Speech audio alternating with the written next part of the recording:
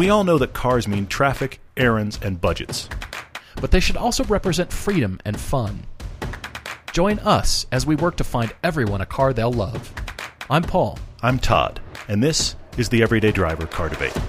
More awesome things are happening with the show. And actually, right up here up front, I want to talk about something that we never expected that's very cool that's happening now. Thank you for listening. Welcome back to the podcast. Happy Friday, by the way. Here's a very cool thing that you could be involved in right now that one of our patrons brought to us. We've implemented it, and it's even cooler than I thought. Mm-hmm. Okay? Mm-hmm. For our patrons, and we have a page on Patreon. A lot of people do. We have a page on Patreon. We have some patrons there. We have various levels. And by the way, thank you all, the patrons Big that are time. there. Thank you Big hugely. Time. We've recently revamped, so go check out patreon.com and check out we our have Patreon page. 3 simple levels and some explanation of extra. It's been streamlined. Yes, I for think sure. It's been a little bit clarified, and this is part of the clarification. Yes, but here's the coolest thing that came out of it is that we now have an Everyday Driver-based chat room. And Crazy. It is focused to just our patrons, which is our core, extra core audience. By the way, all of you guys listening, you are our core audience. The patrons is a separate level beyond that, and those folks have been very generous to us. But the cool thing is that I didn't expect, let me back up and explain why this relates to all of you listening.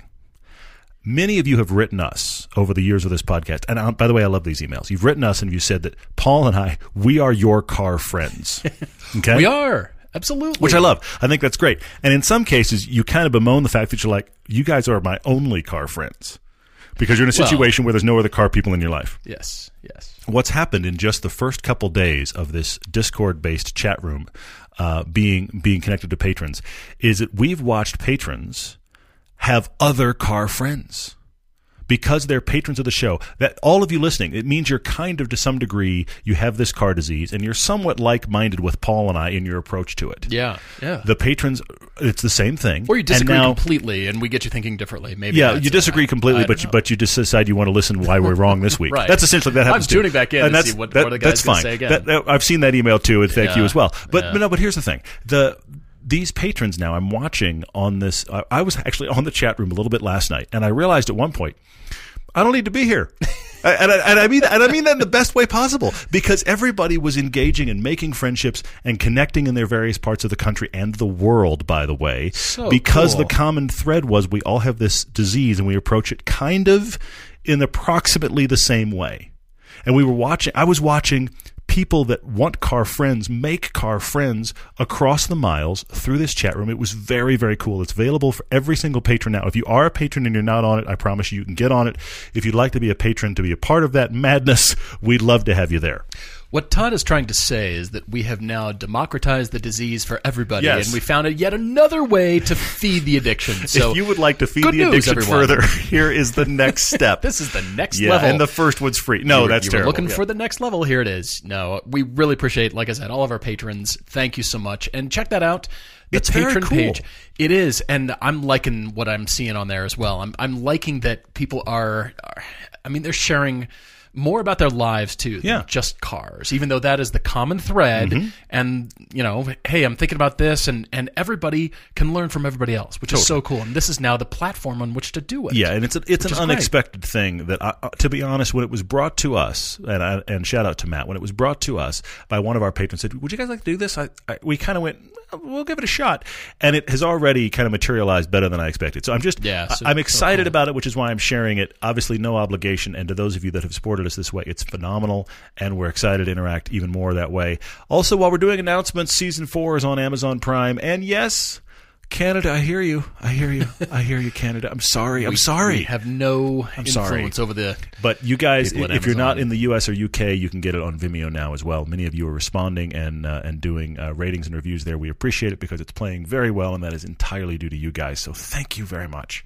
Next item of business is the trip. Pilgrimage 2019 has been announced. We have announced it last podcast. This is the second podcast upon which we are inviting everybody. The price has been reduced. We're really going. Yes, we are. So the price has been reduced. Look on everydaydriver.com. Go to Adventures tab. Yep. And then right dead center, you can click on the pilgrimage trip. The price is posted, frequently asked questions. from years past, we've really sorted things, and then one of our patrons, Ted, he's gone on a couple of different trips, and he's got the breakdown. He's going this year too. He's already signed up. He's already signed up. Thank you, Ted. We have multiple signups already. Thank you to all of you that have signed up. We have others of you that are circling the trip and are saying you're interested. And please keep sending us questions. If they're not answered somehow by your FAQ, send us an email. There's a lot of info on the website. There is. Dig into that first. Thank you for the registrations that we've already had and those of you that are considering, because there's still spaces left. They will go, but there's still spaces left. Yes, I'm just thrilled. By the way, the trip, if you're not aware yet, it is to the Ring and to Spa-Francorchamps in Belgium. So that is 90 miles to the west of the Ring, and it is a full day on the Nordschleife and a full day on Spa. Yes. And then a road tour in between. And we've got a juicy list of cars. We've got, there's a lot. And it's all inclusive, too. Once you arrive in Frankfurt, you're ours. Yeah, everything's transportation, covered. Everything's food, covered. hotels, cars, instructors, everything except for the T-shirts. Helmets, gas, a massive pile of T-shirts. Unless you buy a pile of T-shirts and a really expensive jacket, I can't help you there. We can't help you there. And the stickers for your car. I mean, we know where to get them, and you will buy stickers for your car. Of course you will. Yeah. Just know that and set aside a separate little budget. Maybe that was your Christmas money for this year. This is my sticker fund because I am 6. Sticker fund. I am 6 years old and I have a sticker fund. Hey, I come away with a handful, putting them on everything. I've got a bunch that I haven't put on anything yet. I don't know what I'm going to put them on. But yeah, of course, my son is still at that age where he's like, I have a helmet. You have stickers. Let's do that. Hey. So yeah, stickers. Absolutely. So pilgrimage, it's coming. It's the the last couple of days of September, right through the beginning of October. September 29th through October 3rd, 2019. And one last quick thing that I want to be sure is very clear here. There are other ways to go. We're not claiming to be the only trip. We think for various reasons we're the best. But obviously, we're also biased. So please read all the info. But one of the big things that was important for us when we came away from making the pilgrimage trip, and you guys said, would you lead this trip when we started doing it? One of the things that was very important for us is we didn't want you guys to have to do what's called Touristenfahrten. And that is the public days on the Ring where anybody with any car and 30 euros, helmet, no helmet, training, no training, can get on the thing with you, and you do a lap at a time. And it is... It can be vehicular carnage. I think I can paint the picture here. Okay, please. Any film that involved roller derby from the 1970s. Okay, yeah. Just imagine that, and imagine sort of the campy, cheesy, play it up, players sliding into each other and the stuff happening. That's kind of Touristenfahrten. Well, not really, but and kind of. If you've seen YouTube crash video compilations, the majority of those are from public days, these Touristenfahrten days. Yes. So we didn't want this trip to include Touristenfahrten laps. We wanted it to be, that's a hard word to keep saying, we wanted it to be non-public session, would be a dedicated track day. We have a dedicated track day on the Ring and one on Spa as well, which means, by the way, also it means you get the full, if the car's fast enough, 290, 300 kilometer per hour front straight is available to you. Car. It isn't available on the public days. They close it down. That's where you get on and off. Right. So you get that full straight, plus you have a fraction as many people, and they are, because they paid money to be there, slightly more engaged in what's going on. So we have avoided that process as well, which we believe is a massive safety help, and also it's a massive learning help. This is the way to go, I'm promising you. Yes, and I'm reminding you again, we do have instructors, pro drivers that work in the industry. They might work for Mercedes or BMW, or they're racers in the VLN series. They work for RSR as well, and we're putting you in the car with them. They're riding shotgun, and they're telling you about the track. It's not show up and plunk, you're on the track, and you're still a little bit jet-lagged, and have fun. You paid a whole bunch of money. Get the most out of it you can, because we're not doing that. It is not that at all. So you will come away with an amazing experience, improve your driving skills, improve your appreciation for tires, and instructers too, and the fact that your simulation that you play does not teach you the Ring. You'll learn that too. By the way, in case you haven't noticed, Paul and I are a bit excited tonight. Between the Discord chat room and all our excitement about the signups already for pilgrimage, there's so much going on we're excited about. Plus, we are, as of tomorrow, by the time you're hearing this, we'll be finishing up our second episode of shooting for season 5. Yeah, baby. That's already happening, which means I'm already getting into the edits for season 5. I was talking to my parents today, and they were like, so when do you get started again? I was like, get started again. How's that photojournalism project you've been working on? When did the stop happen? Get started again. So anyway, so that's happening. Thank you guys for listening. We do have 2 car debates this evening. Oh, you know what? While we're here, another thank you to you, the audience, because in case you listened last time, we did a little experiment. Hey, this and it was about an experiment. Trying things. It is, absolutely. And I'm glad we did it. And we flat out called out you guys and said, Yes. tell us what works and tell us what doesn't. And you guys were resoundingly responsive. Thank you. And what was fascinating is, without knowing what anybody else was saying, almost every comment we got steered the car configurator idea in a similar direction. So if we resurrect that, it will obviously not be a common thing, but when and if we do, we have a much clearer direction on it. Thank you guys for the help there. We have heard you. That's awesome. Back to kind of regular programming tonight. Regular programming. I want to say one more thing about that, and that is I'm glad we did it because it was a tribute to the GT2 RS that was being driven on the GT episode, but also it's broadening what we want the podcast to become and new segments and that kind of thing. So totally. I'm glad we tried it because we got direction from you guys, and thank you for that. Really, it's super helpful because then we can, kind of get to where we want to go and want to be constantly. And what's helpful to you guys and that kind of stuff. Yes. And that's a big thing about what's going on here, for sure. It's so funny because we've talked about supercars. Everybody sees supercars everywhere, but it's almost more fun to have the budget and find the gem. I hear that. And it's more. There's more resolution, I feel like, than just go crazy. But we're starting somewhere. We're refining it. We will in the future. And I do want to say one more thing, very quickly. We have a lot of little intros to do tonight. We're excited. We're just excited, is what's going on.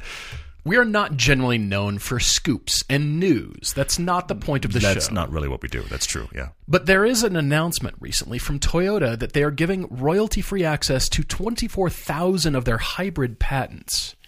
So just search for Toyota and patents. 24,000 patents? A lot of patents, but it all has to do with hybrid technology. They're already the leaders in manufacturing in their various segments, and it struck me reading through some of these articles.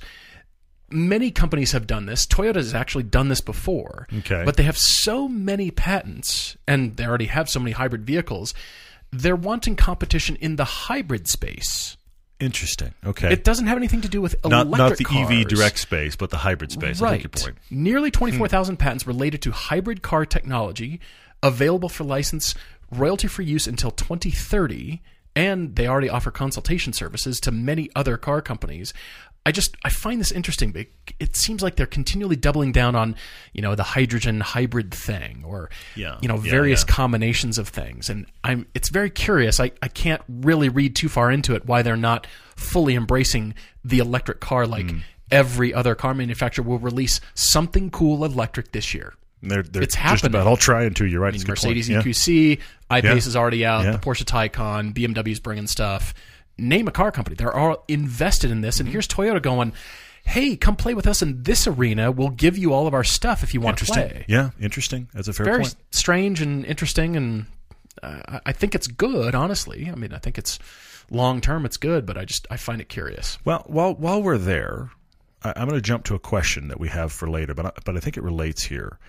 There were two questions related to electric cars that are coming up, but I feel like you've just teed them up. So if you don't mind, I'm going to just segue to those. Not at all. We're jumping around already. It's all good. Rittenhouse68 on Instagram and Paxton W on Instagram had electric car related questions.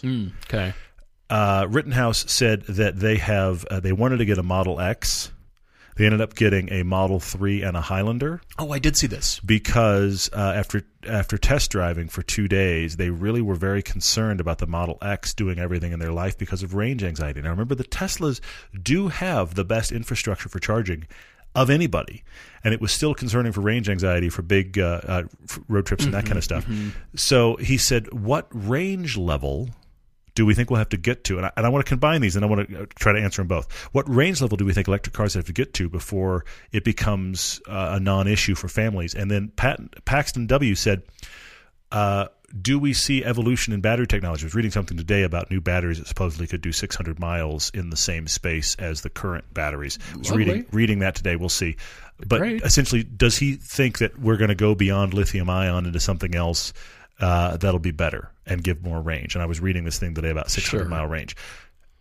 I'm going to answer both of you with something that I said on our Model 3 Bolt episode, and I stand by, and we've talked about it before, and I have ranted about Tesla having gas stations without trying and many other things. I don't think that range anxiety is the problem. I think the problem with electric cars is how long it takes to get your range back. If you had a 50-mile battery range in your electric car, but you could stop and have it back in 60 seconds, you wouldn't care. You wouldn't care. Absolutely a great point. Because I totally agree. But so the problem is, if you have that 600-mile battery that I heard rumored today, and that takes you 4 hours to recharge, it's not enough range. If you follow what I'm saying, it's not about range. Well, it's not usable enough. And then the secondary thing is the fact that the infrastructure to charge it is not anywhere close to ubiquitous enough. Even with superchargers, it's not enough to make us all comfortable. Think about the gas stations everywhere. And I'll give you a personal example that is not electric but relates. When I had my FRS, everyone on the internet, I felt like, was saying, you know what you should do? You should go E85 because you can get better gas mileage, you can tune it to a bunch of power, and blah, blah, blah. All those things were true, but here was the problem. In the Salt Lake area, follow me for a second, Salt Lake is a city of 1.5 million people. Well, that's just the city. That does not include the outlying areas. Yes. My point is, it's not a podunk little town, okay? There is one E85 station, and it is 50 miles from me one way. So instantly, E85 is out. This is the problem also with electric. It's about how quickly can I get it charged, which, by the way, at this point, even at the fastest, is too slow compared to gasoline. The time it takes me to get my range back takes too long, combined with, where do I get that? What if it's behind a locked gate? What if I can't find it on the GPS? What if somebody's already there? So the things that are going to make this, so back to both of you guys' questions, I think it's going to make this more viable for more people is going to be faster recharge or reset time for your range. Whatever your range is, getting it back really quick and getting it back anywhere you want. Absolutely. I mean, you're touching on the reason that Toyota is doing this, and no small decision-making at the executive level from Toyota to say, you know what, let's release patents. That's the whole idea of having patents, so you don't have any competition. Sure, and they're wanting it, yeah. And it is exactly because of the lack of build-out for infrastructure. Yeah. And they're saying, hey guys, over here, the hydrogen patent, technology that we've got, we're onto something, or we think we're onto something. Yeah. That is a huge decision, and I'm curious as to see how this will proliferate with new models. Will Toyota be the standalone over here? Will car companies, kind of dive in and think, you know what, you do need some competition there, but on the other hand, what about hydrogen filling stations? Quick, think of a place where you can fill your hydrogen car. Yeah, quick. Get back to us on that. It's going to take a bit. Right. Yeah. So one place in Southern California, I think. Anyway, yeah. It's very curious. But everybody else is landing on electric and can't build electric cars fast enough, yet it still costs a lot of money to put a 240-watt kilowatt converter in your garage. Yes. Not to mention find the closest charge point. Now, those are being built out. There are a couple of different networks, and they have the map, and you can type in your zip code. And I mean, there's actually 4 or 5 in Park City. Yeah. Not bad. Yeah. But otherwise, electric cars will be upon us, and we don't have the infrastructure. See, that's the big thing. You say they're making them as fast as they can, but the infrastructure is still staggeringly behind the number. And also, I had this conversation with somebody this week that actually drives a Tesla. Okay? And I mentioned to them in passing, because we're talking about their car, I mentioned to them in passing that electric cars make up about 2% of the market. And he stopped me mid-sentence and he went, really? And I said, yeah, it's 2% of the market and 90% of the press. Yeah, exactly. Press would believe it's the other way around. But it is a tiny percentage of the market, and yet it still doesn't have the infrastructure to support itself. These are the things that are standing in the way of the electric car. And I'm not saying the electric car is the end-all, be-all at all, but I'm saying the thing that's holding it back, I don't think is battery technology or range per battery. It's recharge time and wear. But ultimately, that will increase. And theoretically, yes. If it's at the 300 to 400, I think people will say, okay, that's about what my gas car gets. And but they've got to have that backed up, because we have 300 miles reserve in the tank, but we can go fill it instantly, to your point. Exactly. So it's got to be backed by that. Yeah. But otherwise, 600, 800, 1,000-mile batteries are going to be the norm if the infrastructure doesn't get built out. If we're leaving our cars plugged in all night long or all weekend long. Well, that's the thing. If you can't plug it in overnight and you're doing a cross-country road trip where you need a fast recharge, does that exist? Now, I know plug it in for Porsche the weekend, drive it all week? Yeah, for sure. Of course you could. Or plug it in at night like your phone. That's what they're counting on people doing, is plugging it in at night like you do your phone.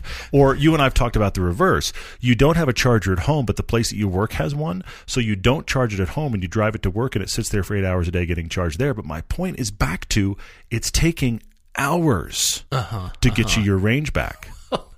The fine print on the Chevy Bolt charger, when we had that press car, I had it in my house, and I parked it in the garage, plugged it in, and then I read the fine print, and it said something to the effect of, this system puts a harder strain on your home electrical system if you don't have a 240 kilowatt charger, because now it's drawing constant power at a higher level through the transformer that's included and plugged into the car. And I'm thinking, yeesh, I don't want to wear out my... I mean, it's kind of saying the plug's going to wear out sooner in the garage wall. Your wires are going to melt and fray. It's not going that far. But don't mean to alarm you, but my house electrical system? I've never thought about that wearing out. Here's the other thing. The other thing in that made me laugh when we were actually doing the math. If you have the big boy charger, the Chevy Bolt recharges in about 9 hours. Now, which you can say, you brought it home at night, you got home at 6 or 7, you plugged it in, you need it at 6 or 7 the next morning, it's plenty charge, you're fine. But if you don't have that and you plug it into your wall socket, it takes, listen to me now, 50 hours, 50. Welcome to your weekend. 50 hours to get your charge back. Yeah. You've got to be kidding me. Whole multiple car transactions. You can go like test drive cars all weekend, buy a couple of cars, bring them home. Your Bolt's still charging. You can clear town for the weekend in your gas-powered car. You could go away for the weekend, come back, Bolt's still charging. 99%. Go.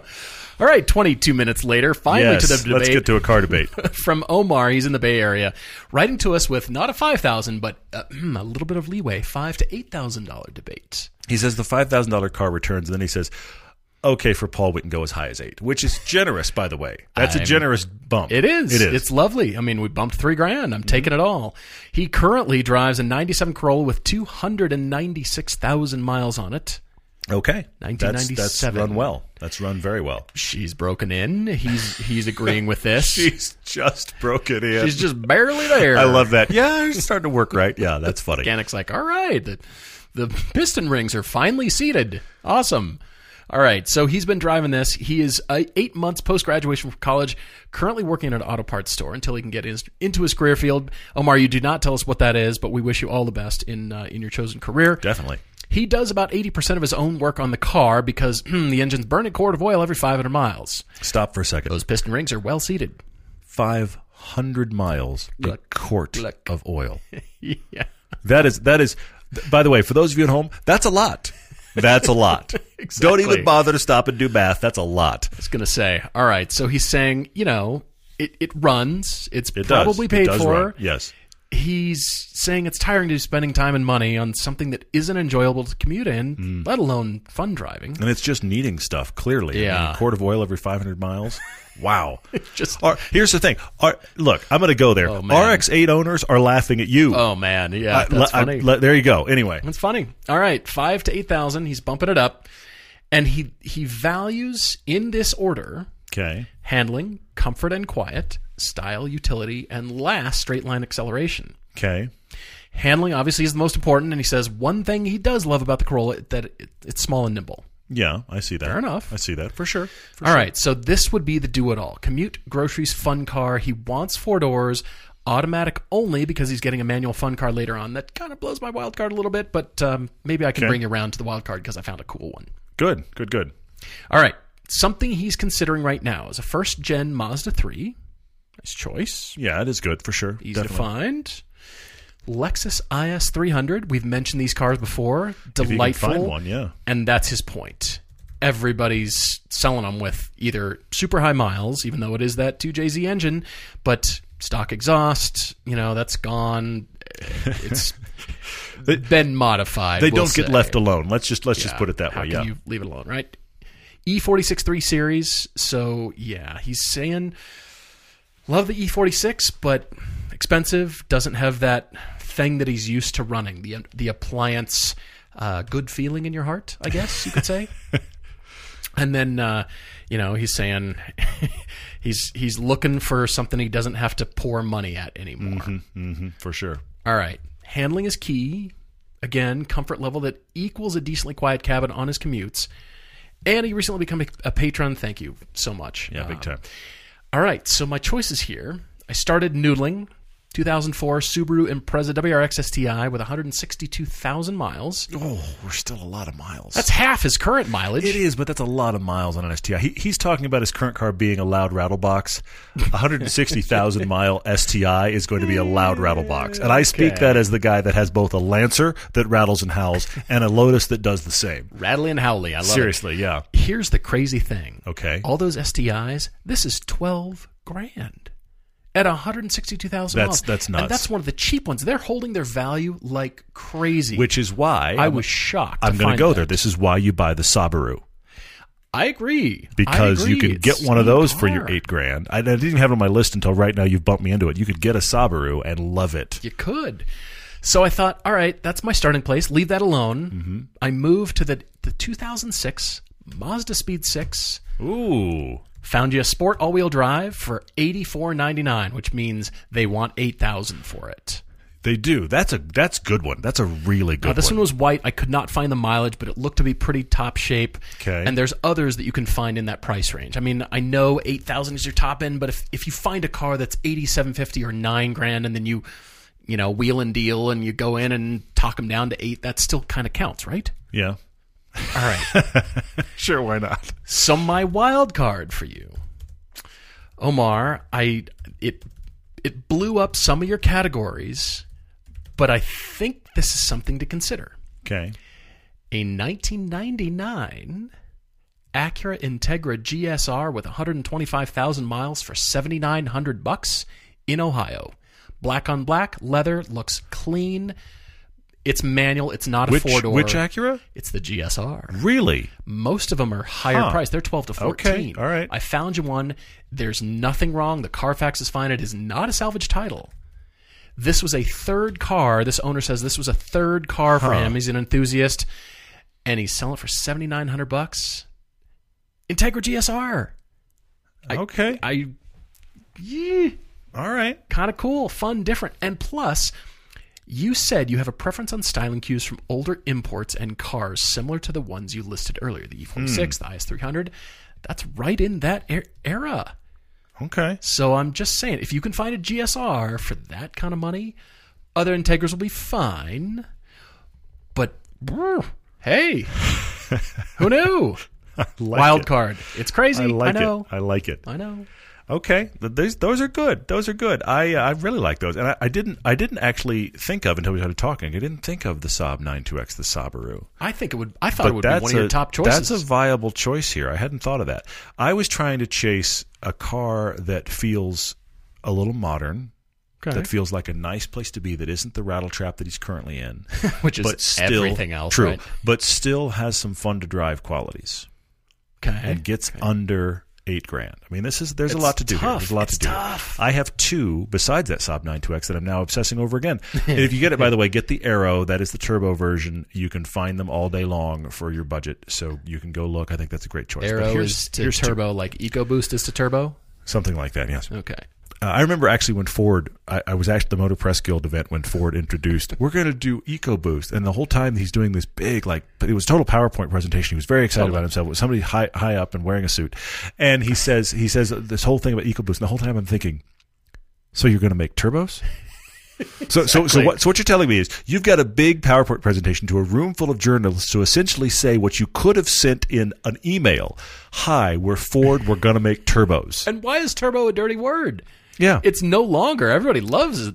And we got to call it EcoBoost, which is just, I'm sorry, is still terrible. Yeah. Anyway, I'm way off base. Here's two for you. I think you should look, Omar, at the Suzuki Kizashi. Oh, good. Oh, man. Modern. Wow. Good looking.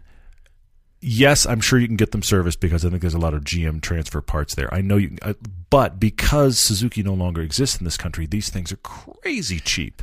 What about insurance, though? Because they no longer exist and parts and all that jazz. Here's the thing. I think it's twofold. I think on one level, because it will be harder to get parts, you'd be bumped up more than if you got yourself a Civic. But at the same time, I think unlike, and by the way, Civic Si is also on my list for you, but But unlike a Civic, it's not going to be in an insurance category where a bunch of 16-year-olds have crashed them. So I think it would be cheap to insure because there's not many on the road and they haven't been crashed, but bumped up a little bit because where do we get parts? Your insurance agent's going to say, what now?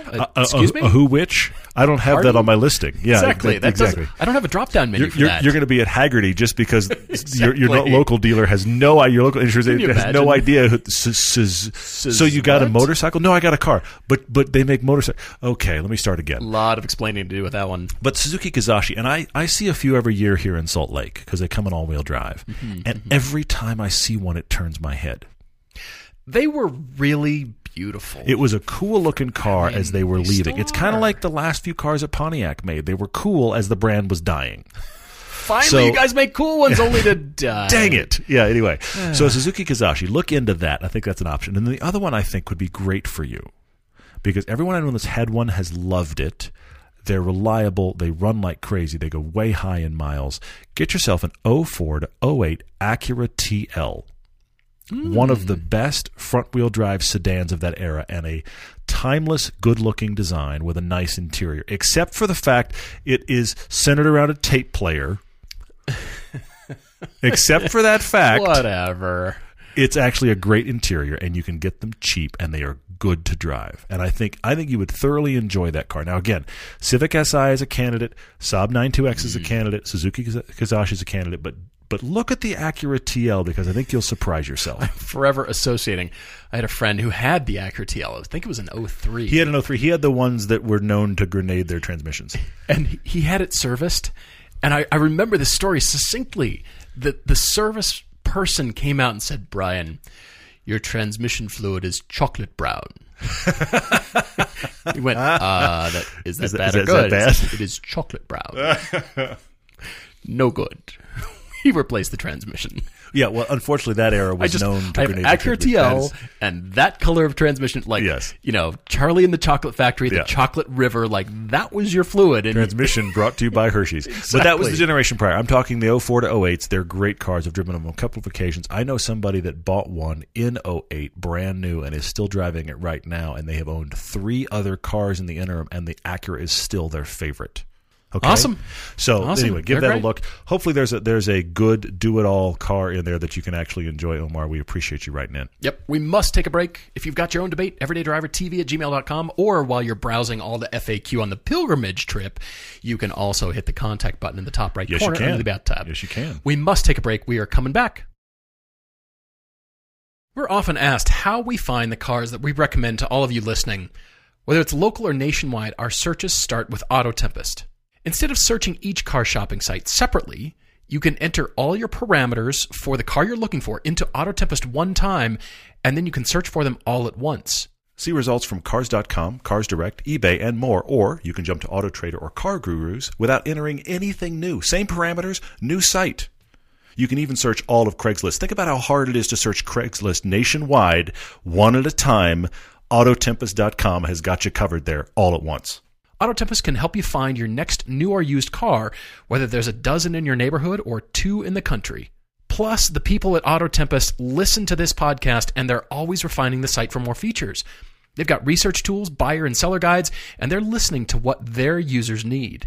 So if you're doing your own drive homework, you're chasing your dream car, or just looking to feed the disease, as we are all the time, Autotempest.com is your place to start. Plus, I was on it an hour ago.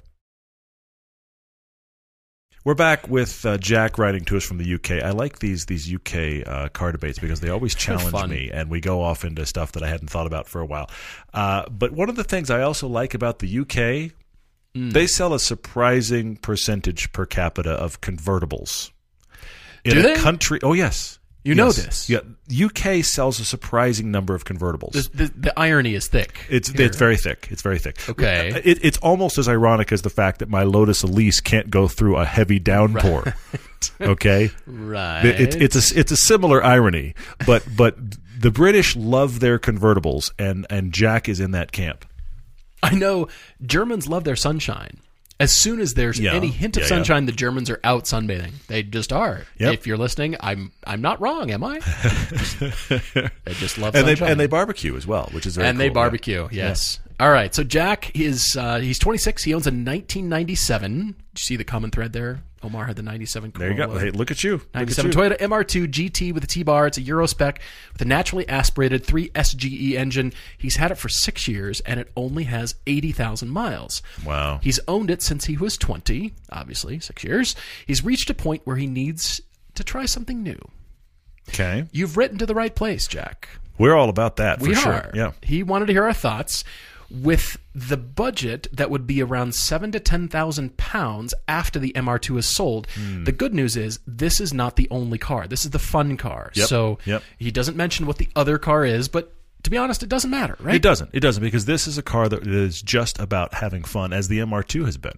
All right, so what is a good choice for the MR2 replacement, should he be so inclined? And just the fact that you're writing and expressing and articulating your thoughts about getting rid of it means you're already over the cliff, Jack. Well, I mean, he's got the MR2, he says it's a T-bar, so I suggest that's the T-top version. So it's not full convertible, but he really would like a convertible because it's UK and we need a convertible for those 3 days a year. That'll be great. All right. He's been thinking about the Nissan 350Z Roadster. Okay. Convertible. Yeah. Interesting. And first of all, his question is, would we sell the MR2 if we were him? And then he's mentioning it as it's a weekend car. As all convertibles in the UK are, right? They're all weekend cars. Maybe. I say daily one. Let's daily a Miata, and let's do it year round. That's what I think we should do in the UK for sure. I think you should clean it up and sell it, Jack. Okay. I do. Because you have had it, you've enjoyed it, and again, we say you don't have to be out of love with a car to get rid of it. You don't have to dislike it. Absolutely. You can still love it and get rid of it, and it goes to a new happy enthusiast that will get another 6 years out of it and love it. Probably. Plus, those are just cool cars. Yeah, they are. And saying it's a cool car, like right along the lines of what you're saying, Paul, is not to say it's a cool car, keep it. It's a cool car. You have enjoyed it. Absolutely. So let's get a new experience for sure. I've been thinking about Boxsters. I've been thinking about TTs. Of course, MX-5s come to mind for this kind of price. They have to be in there somewhere, yeah. But then this thought stuck in my mind. Okay. Since it's a weekend car, Porsche 968s always seem to come in cabriolets.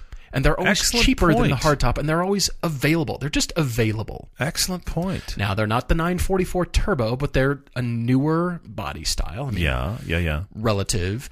But even the last year, you'd be kind of staying in the era, like a 92 through a 95, 968. And every time I'm browsing the Porsche Club of America website, I just keep... Any day ending in Y. Got it. Pretty much. I keep running across 968 cabriolets. And I think, well, if I were shopping, I don't want the cabriolet. I want the hardtop. Those are the ones that are hard to find. But you make a good point. The convertibles they're breeding like rabbits somewhere. I feel like every time I see one, it is a convertible. That's a very good point. I'm just asking because nowhere have you mentioned, Jack, that it needs to be a track beast or a Canyon Sure. Carver or any of this. It's just fun car. Yeah, it's just weekend, get out, throw the top down, go enjoy. Yeah. And that is the 968 sweet spot. Interesting. And I'll bet you can get them easy. They're cheap and readily available. Yeah. I love that. I tried to go a little bit newer for you, Jack. I like the 97. I mean, here's the thing: you're in a 97, and you're giving the whole description of maybe T-tops, and it's only a fun car. And my brain went to you could get the Nissan 300ZX, which I think is a more timeless car. It is a more interesting. Let me stop. I'm for a going second. backwards. The 350Z, you could argue that, as a convertible is fine. I think the 350 and look, there's nothing. Don't try to hide your enthusiasm so much. I know. There's nothing fundamentally wrong with it. I also don't think it is overly compelling. I think it is the best compelling thing about that Generation Z is they are reliable, robust, and cheap. Mm-hmm. Yeah. But I think there's other cars with more personality out there that can fill this need. They're like at the flavorless end of the gelato. You know, everybody's like looking at the chocolate and the mango over here, and then you look over there like... We're going to get hate mail. It's going to happen. I love gelato. But, anyway, yeah. They're fine. You're right, they're fine. Anyway, so there's that. I think I've got some other options for you. But that made me think 300ZX because you said T-tops made me think 300ZX. Sure. But the problem is that's older than your MR2. I want to go newer than that. I want to go more modern than that. Yeah. You brought up Boxsters. I do have to say, Boxsters are one of those cars that are just cheap in the UK. First-gen Boxsters are cheap anyway, but they're cheap in the UK, so that is a possibility. Luxury cars fall off a cliff. Can't he go get a 1-year-old BMW 7 Series for $10,000? The used market in the UK is broad. Yeah, that's true. So there's that. Get yourself the V12. Treat yourself, Jack. There's nothing wrong with the MX-5. It's got to be mentioned here. I kept wondering about the Opel GT, the updated Opel GT, which is technically the Pontiac Solstice over there, but I don't think they sold it in Britain. Oh. I think it was a European car only. I don't think it was a Britain car. Did they sell the Vauxhall? Somebody correct me, but I don't think that the Pontiac was ever actually, the Pontiac Solstice was ever actually sold in Britain, even though I know it was sold in Europe in a different brand. I'm drawing a blank on it right now. I'm having trouble finding it. Needing research. That made me think about it, but I actually think I have the answer for you, Jack. I think I have the car you can go out and buy right now. It will be fun. It will be a new experience. It will run. It will be reliable. There are multiple options for you in the UK for your budget right now. Go get one. Honda S2000. Good. AP1s all day long for your budget, and you might even find an AP2 that is the kind of the update that started in 04. That's excellent. If you can get the AP2, get the AP2. But either way, get an. That's a great choice. It's phenomenal 6-speed, great working hardtop. It was cutting edge. Actually, you know what? It was ahead of its time when it came out in '99. Mm-hmm. The market caught up to it, but by the time the market caught up to it, it was like 2006 when the rest of the market felt like, oh, well, now the S2000 feels current. It was that far ahead, and it still holds up really well. And since it's your fun car, that will be a fun car and a great convertible. I honestly think it begins and ends at S2000. Well done. Honda, are you listening? You need the S2001? The S3000, the S2200. Let's do something. S3000. Yeah, I don't know, something. It'd be never go out of date as long as we're alive. Something, I don't know. Ridiculous. All right. You know what they should do? Hang on, hang on. Uh-oh. When the S2000 came out, it had a push-button start. And at the time... People freaked out. And it was kind of like my Elise's push-button start was like turn the key and hit the push button. At the time, it was like, that's got a red start-stop on it. And they were way ahead of everybody else. Tapping into the human emotion of, what does this button do? Exactly. What's this button do? But you know, now 10 years later, by that point, by 2009, everything had it.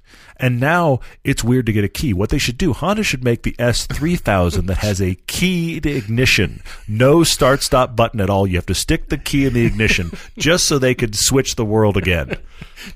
We're bringing it back. Well, your car's like twist the key, hit the button, dance around the campfire, and carve something out of wood. Well, quick. You had to dance around the campfire when the alarm was still connected. Now there's no alarm. Oh, yes. It just runs. You get in the Lotus, you turn the key, hit the start button, and you're off. I love it. I drove it today. It was fantastic. So the moral of the story is chop your alarm out. And you're good. If it's a Lotus Elise, you do. Otherwise, I'm telling you, it's going to be chirping in the middle of the night. I've said this story before. I'd had the car less than a week, and at 3 a.m., my car started going chirp, chirp, chirp. And my wife rolled over and said exactly like this, "Is that your car?" You can hear the vitriol. Just this flat-lying, deadpan voice from the other side of the bed. Is that your car? And I, in a fit of rage, was halfway down the stairs of my house. Did you levitate out of bed? Halfway down the stairs of my house, and it stopped doing it. Which is actually almost worse than if it had continued.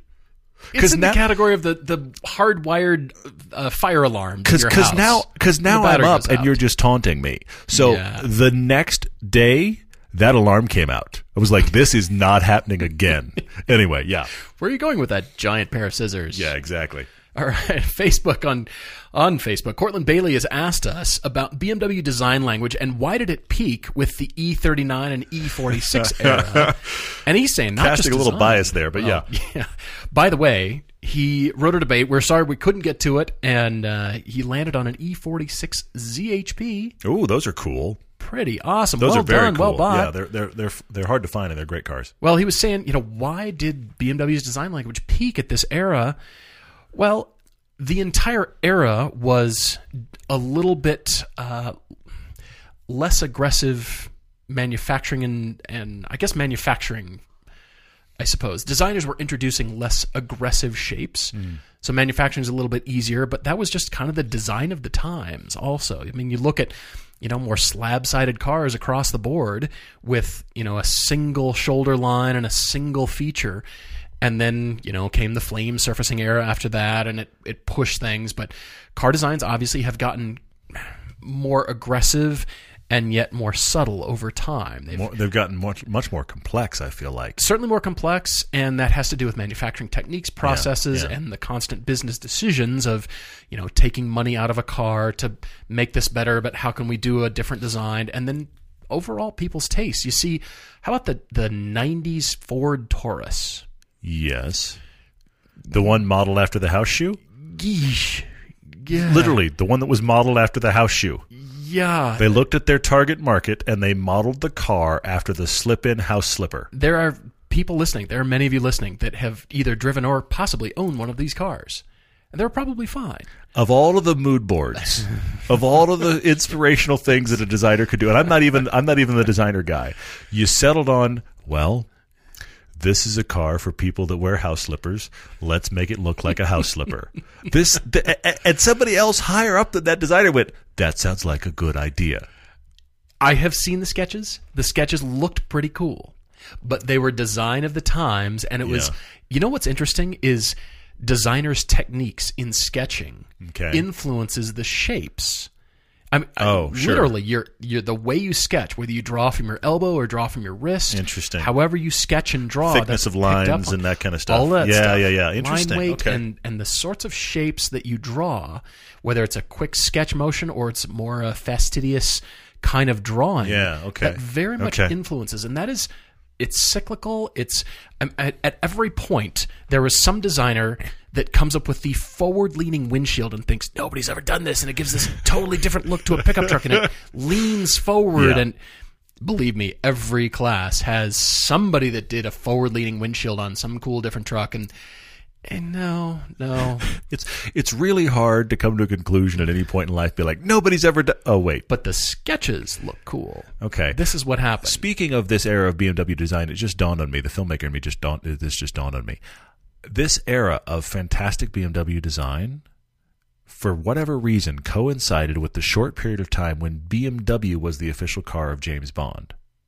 The Pierce Brosnan James Bond years, it wasn't Aston Martin. I forget what the story was, but essentially Aston Martin either didn't want to pony up the dough or BMW decided to throw more money. And for a while, he was driving BMWs. And the Z3 was introduced for the first time ever in a Bond film. Pierce Brosnan drove up. It was in one scene. Yeah. The BMW Z8 convertible introduced in a Pierce Brosnan Bond film. He has an amazing use all the airbags. This is a BMW commercial remote control 7 Series from that era when all the 7 Series looked gorgeous. With a phone that looks like it could have a duel with your VCR. Yes, but it was pre-smartphone, and he had a smartphone. So my point is, it's kind of inexplicable to me that era of James Bond happened to be the era that BMW seemed to be killing it the most. Anyway, interesting. It was the times. It was the style of the times. To be honest, Ian Ricks is watching our YouTube channel. I know this because he has done a track daily crush from our latest Fast Blast. This may be easy, but I have to at least mention it. He said, "Okay, guys, 2019 Subaru Forester Sport." 2019 Toyota Corolla XSE and 2019 Acura MDX. Those are our 3 latest Fast Blasts on the YouTube channel. Track Daily Crush. I have an answer. I have an answer too. It's currently formulating. I think I would crush the Subi. I agree with you. It just wasn't. I agree with you. Yeah, it doesn't deserve a place on the track. But of those choices, that's the one that dies. I would track the Corolla, and I would absolutely daily the MDX. Yeah, I think I would too. Yeah. That's the sweet spot. I think it's an easy answer, but at the same time, I think it's hysterical that you decided to go, okay, latest versions, let's talk about it. Question from last podcast we didn't get to from Steve Zywicka. He says, all right, Mr. Design Guy, his father was a designer. His brother was an industrial design major, now teaching at CMU, which I believe is Carnegie Mellon University. He's a photographer, videographer, so tiny details matter to our species. Bad hood lines. Why are manufacturers not following the car's natural shape or some sort of sensible arc and hacking a straight line across the front end? It looks atrocious, and as someone who's in the market, it instantly removes several models. I agree. What are some of the best and worst in this category? Well, first of all, bad hood lines. This is a negotiation, I will say. Designers being the people in the center of the storm that need to satisfy the design brief. Yeah. They need to come up with something cool to satisfy, themselves, You've done good work. People like it. The design boss, it represents the company well. The people just making it over here want something easy to make. The engineers want to, build a box. Yeah, save money. Yeah. Marketing and design want something really cool to market. With more cup holders. Well, and a higher ride height. Oh, man. And by the way, it's a coupe shape on an SUV. So shut lines are a negotiation because there's engineering underneath. And this is why you will see rear doors that are very dishonest. The shut line looks larger, and the entry into the rear passenger compartment looks big, and then you open it and you've got this huge stamping right in your way. You think, well, Fisker karma. You practically crawled down a tunnel to get in the back seat. It's the craziest rear door ever. So it's a negotiation along manufacturing and where hard points are, and maybe you've got to work around those, and that's just simply the panel has to be this shape and it can't be another shape. If you want that design and we want to stamp this out of metal, that's the hard fastening point for structural purposes. We can't get around that. So your shut line is going to have to do this around that point, or wherever the radiator is. Sounds like along the front. It's a bit of a cop-out. Well, but you know what I think is a huge issue here with hood lines right now in general is pedestrian crash standards. Everything has now got a brick front end. Yes. Because we're worried about, I hate to say it, get out of the street. We're worried about pedestrians. Because we're all staring at our phones and we're in the crosswalk. This is okay. The pedestrians included, by the way. That's what I'm saying. Well, the drivers are staring at their phones. The pedestrians are staring. That's what I'm saying. Right. Both sides of that equation are staring at the phone. Yeah. Anyway, no, but pedestrian crash standards have caused. Look at what's happened to the Honda Accord in the last decade. Its hood is actually bulbous. Thick. It's bulbous because it is about pedestrian crash standards. And there are cars that do it well, like the Alfa Romeo Giulia. Okay. Does this bubble hood a little bit well. But almost every sedan now has this. It's like you inflated a brick to get the pedestrian crash standards. And I think it has ruined design of most cars' front ends from the place that I think they would be if they didn't have that standard to adhere to. Anyway. Steve, to answer your question, it is... I think Mazda, the new Mazda 3, has some of the best. Those are deliciously curated lines. And some of the worst I've seen from Buick, to be perfectly honest. Ooh. I'm calling them out. I've seen, it's like an actor phoning in a movie. You've just drew the line here and called it a day. Got a house payment. Got to pay the bills. And ultimately, it's because designers are not drawing the shut lines along with their sketch. They're not designing the shut lines too. Interesting. And pushing for them. Huh. Like I said, it's a negotiation.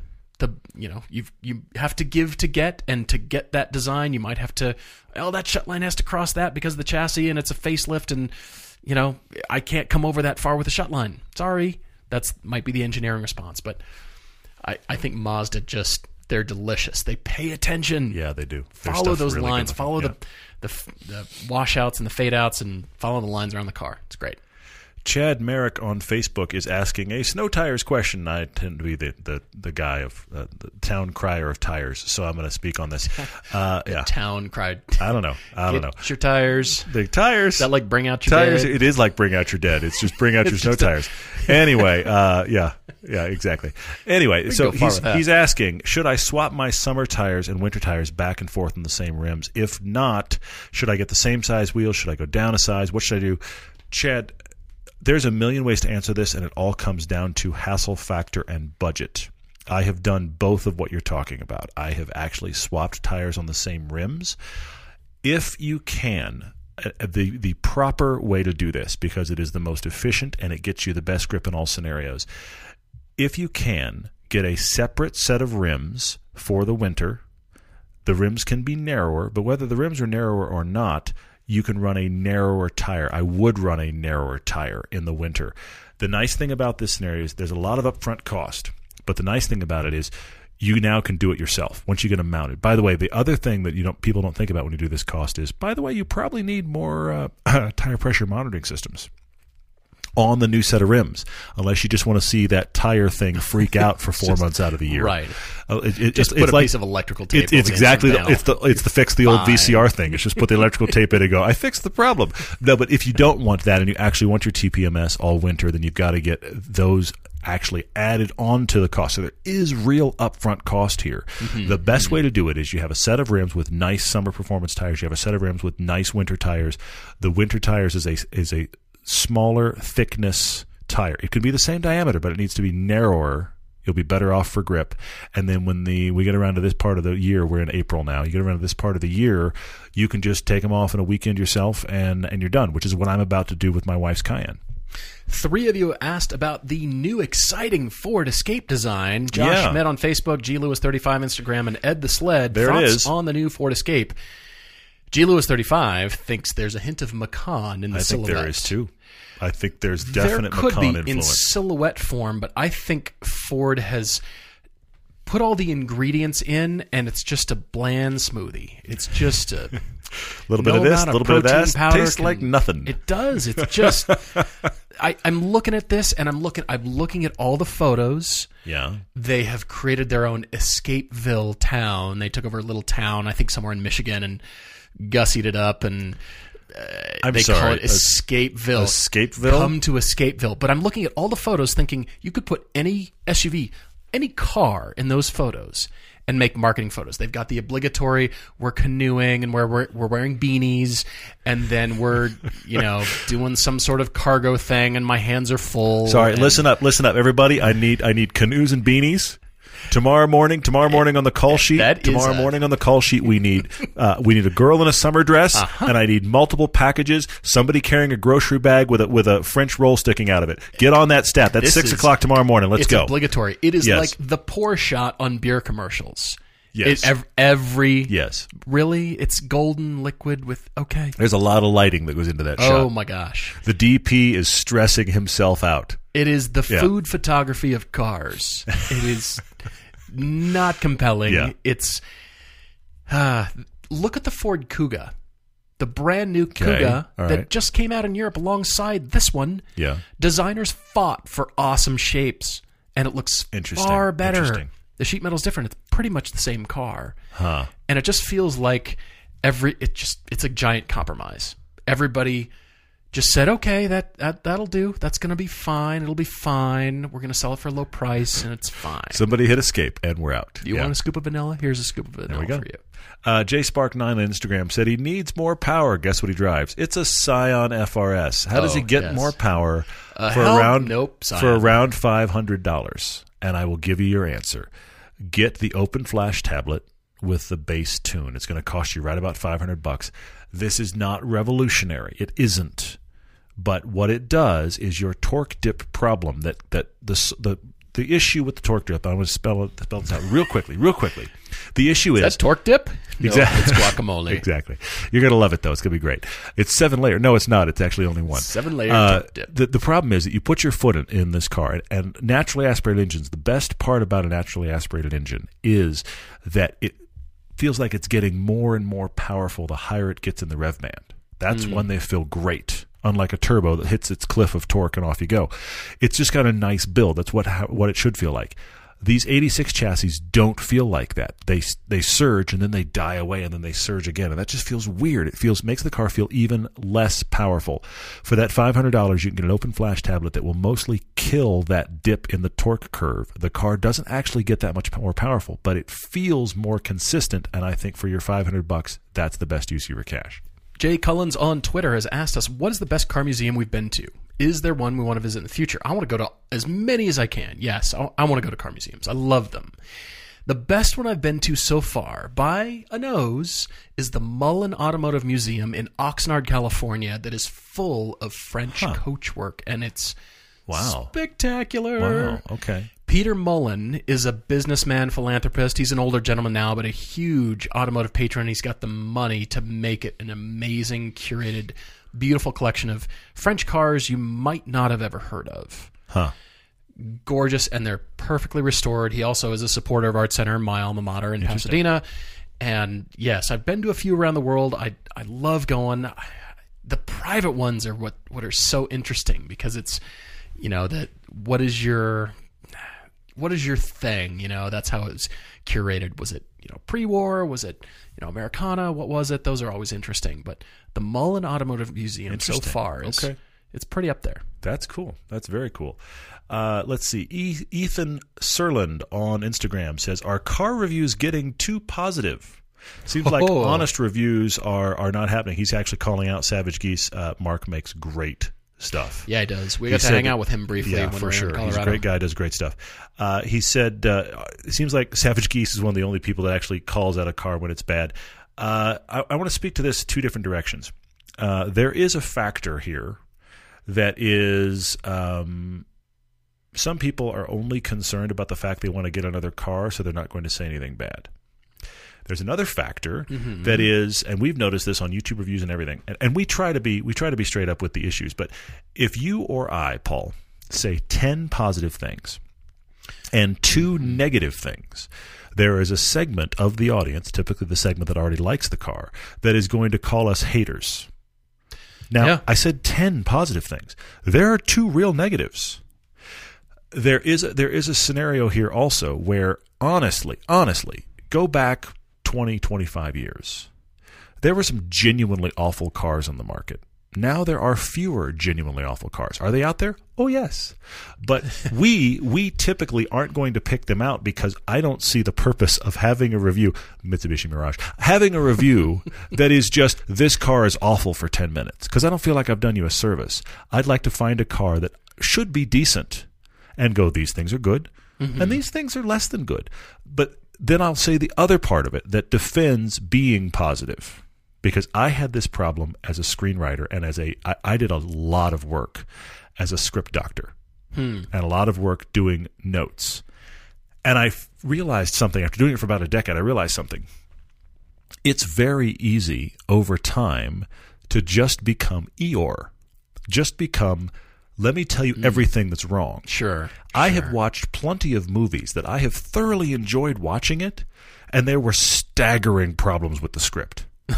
My brain works in such a way that I can watch a movie and I can see how it was on the page. It's a weird thing. But anyway, but does it necessarily mean that it'll be a bad movie? Or in this case, there's a couple things about this car that are bad, but doesn't make it a bad car. One of the things that's hard for us is to review a car in its segment.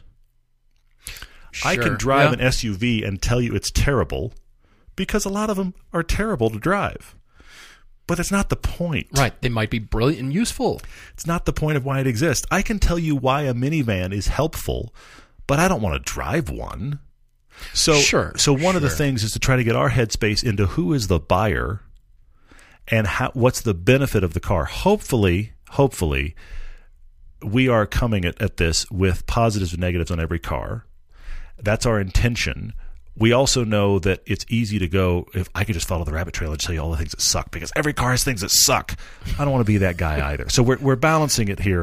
.com. You may be right. There may be too many people that are just like, every car is great. I'll tell you right now, not every car is great, but hopefully every car has a place, unless it's like a old Corolla or a Prius. Those are both Toyota products. I didn't mean to take shots, but there they are. Yeah, they make the 86. They're trying. That's true, and they've got the Super coming up, so we'll give them a cut. All right. So Wheelman GT asking, how soon is too soon for vehicle test drives? He's thinking of making a purchase in 2 years, but would like to drive a lot of cars. Fair enough, and it sounds like you're genuinely doing research, because if you're, we don't know what your categories are, but if you're comparing a lot of cars, it may take you that, because work, family, life, just getting around to doing things. I see no reason why you can't, personally. Now, sales folks can kind of bring it out of you. They ask questions. They're not only trained to, but they want to know, am I going to make some money here soon? Sure, yeah. I think most of them genuinely want to be helpful. Hopefully. And they're going to ask you questions, when are you looking? Some people want it right away, but I think it's fair to say, here, I'm in the midst of my research, you might say. Yeah. They don't have to know at what point, and you've got your choice about going to multiple dealerships in multiple towns. And if you live in a big city, it's pretty easy to do. You can drive to the next giant Autorama street, yes, 20 minutes away or wherever that is. You don't want to waste their time, certainly. Nobody likes to have their time wasted. But if it's genuine research, I see no reason to conduct genuine ongoing research, but it doesn't always have to be at the dealership. We recommend Turo, we recommend, general renting of cars to totally, yeah. Get yourself a flavor of things. You might decide sooner. You might know the car you want to get. Now it's just a matter of, funds and that sort of thing. I agree. And the other counterpoint here, or the thought on this is that what I don't want you to do is pine for a car for a couple of years while you save up for it and you finally drive it and you go, I don't like this very much. Right. I would rather you experienced, if you're saving, I'm not going to buy a car for 2 years, but I want to buy something in the sports car range. Drive the stuff you're thinking about as soon as possible. First off, that might be bad for your budget. But the good thing about it is you may realize, I thought I'd like this car and I just don't. Mm-hmm. Yeah. Which is helpful. So you're not going to meet your hero later. And because the other problem that can happen, and this has happened, people have written to us on the show, they saved and saved and saved for this thing they thought was going to be awesome. They were sure it was going to be awesome. They'd never driven it, but they'd saved and saved and saved for it. And they went out and bought it and they got it home. And a week later, they realized, I don't really like this car that much. Yeah. If they'd driven it 6 months prior before they could afford it, would they have been less biased? There's not the money with burning a hole in your pocket. And I'm only buying this car. Right. Certainly more informed. That's for sure. All right. Last question for me here is another design question about colors going better. Geese1RBM. Do certain colors go better with certain car shapes, or are they dependent on other factors? Well, they're certainly dependent upon the color and trim folks. They are an entire department, designers who are paid to decide upon textures and colors, exterior and interior, depending on the target market of that car. And you can always look at general markets for cars. Sometimes BMW still kind of does this. Porsche does too. The first year of a brand new car gets a special color. Mazda does it. We've seen various special editions, those kinds of things. Yeah. They're usually hot, limited edition kinds of colors. But for, general marketing, there's very sophisticated colors that go along with stuff.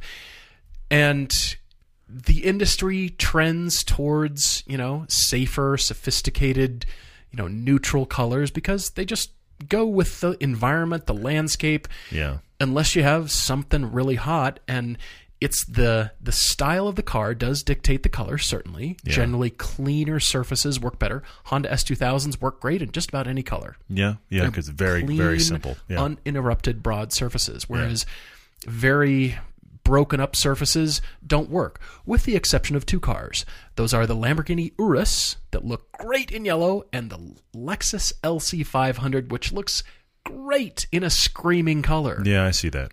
And these are two cars based on their luxury market. I could argue only stayed sophisticated grays and silvers for those. Yeah. But yet they look great. So it depends very much on style, but it's the market too. It's hey, I can finally afford a splashy SUV or a really great sports car, and it just so happens to look great in that color. Last question from me. Adam D. on Twitter says, if you do your own car maintenance, do you ever take it to a mechanic to make sure there aren't any issues? Great question. I've sort of like a follow-up. Yeah, I've done this two ways. I've done, and I am no kind of master wrench by any means. I know how to do a few things. And then the rest of it, I could probably just get myself in trouble. But the thing I will do is, and I have done in the past, is do a lot of the internal maintenance, but when you hit a major maintenance interval, that goes to the mechanic so that they can do it right and check a lot of their stuff. I've also had cars where I've had for a year or so, and I'm not coming up on a major maintenance interval, but I want to make sure I haven't missed anything. You can take it and have them do a pre-purchase style inspection on your own car, where they do the once-over. It doesn't cost you very much. They're looking for anything that is out of the ordinary. You can spend $100 and just have them do a check. I've done that before as well. When you finish working on your car, you get it all buttoned up and you've got parts left over, That's a problem. Yeah. May want to call your mechanic. Yeah. Exactly. Guys, massive thanks for your questions. As always, we really appreciate it. We're definitely looking forward to next time. Cheers, everyone.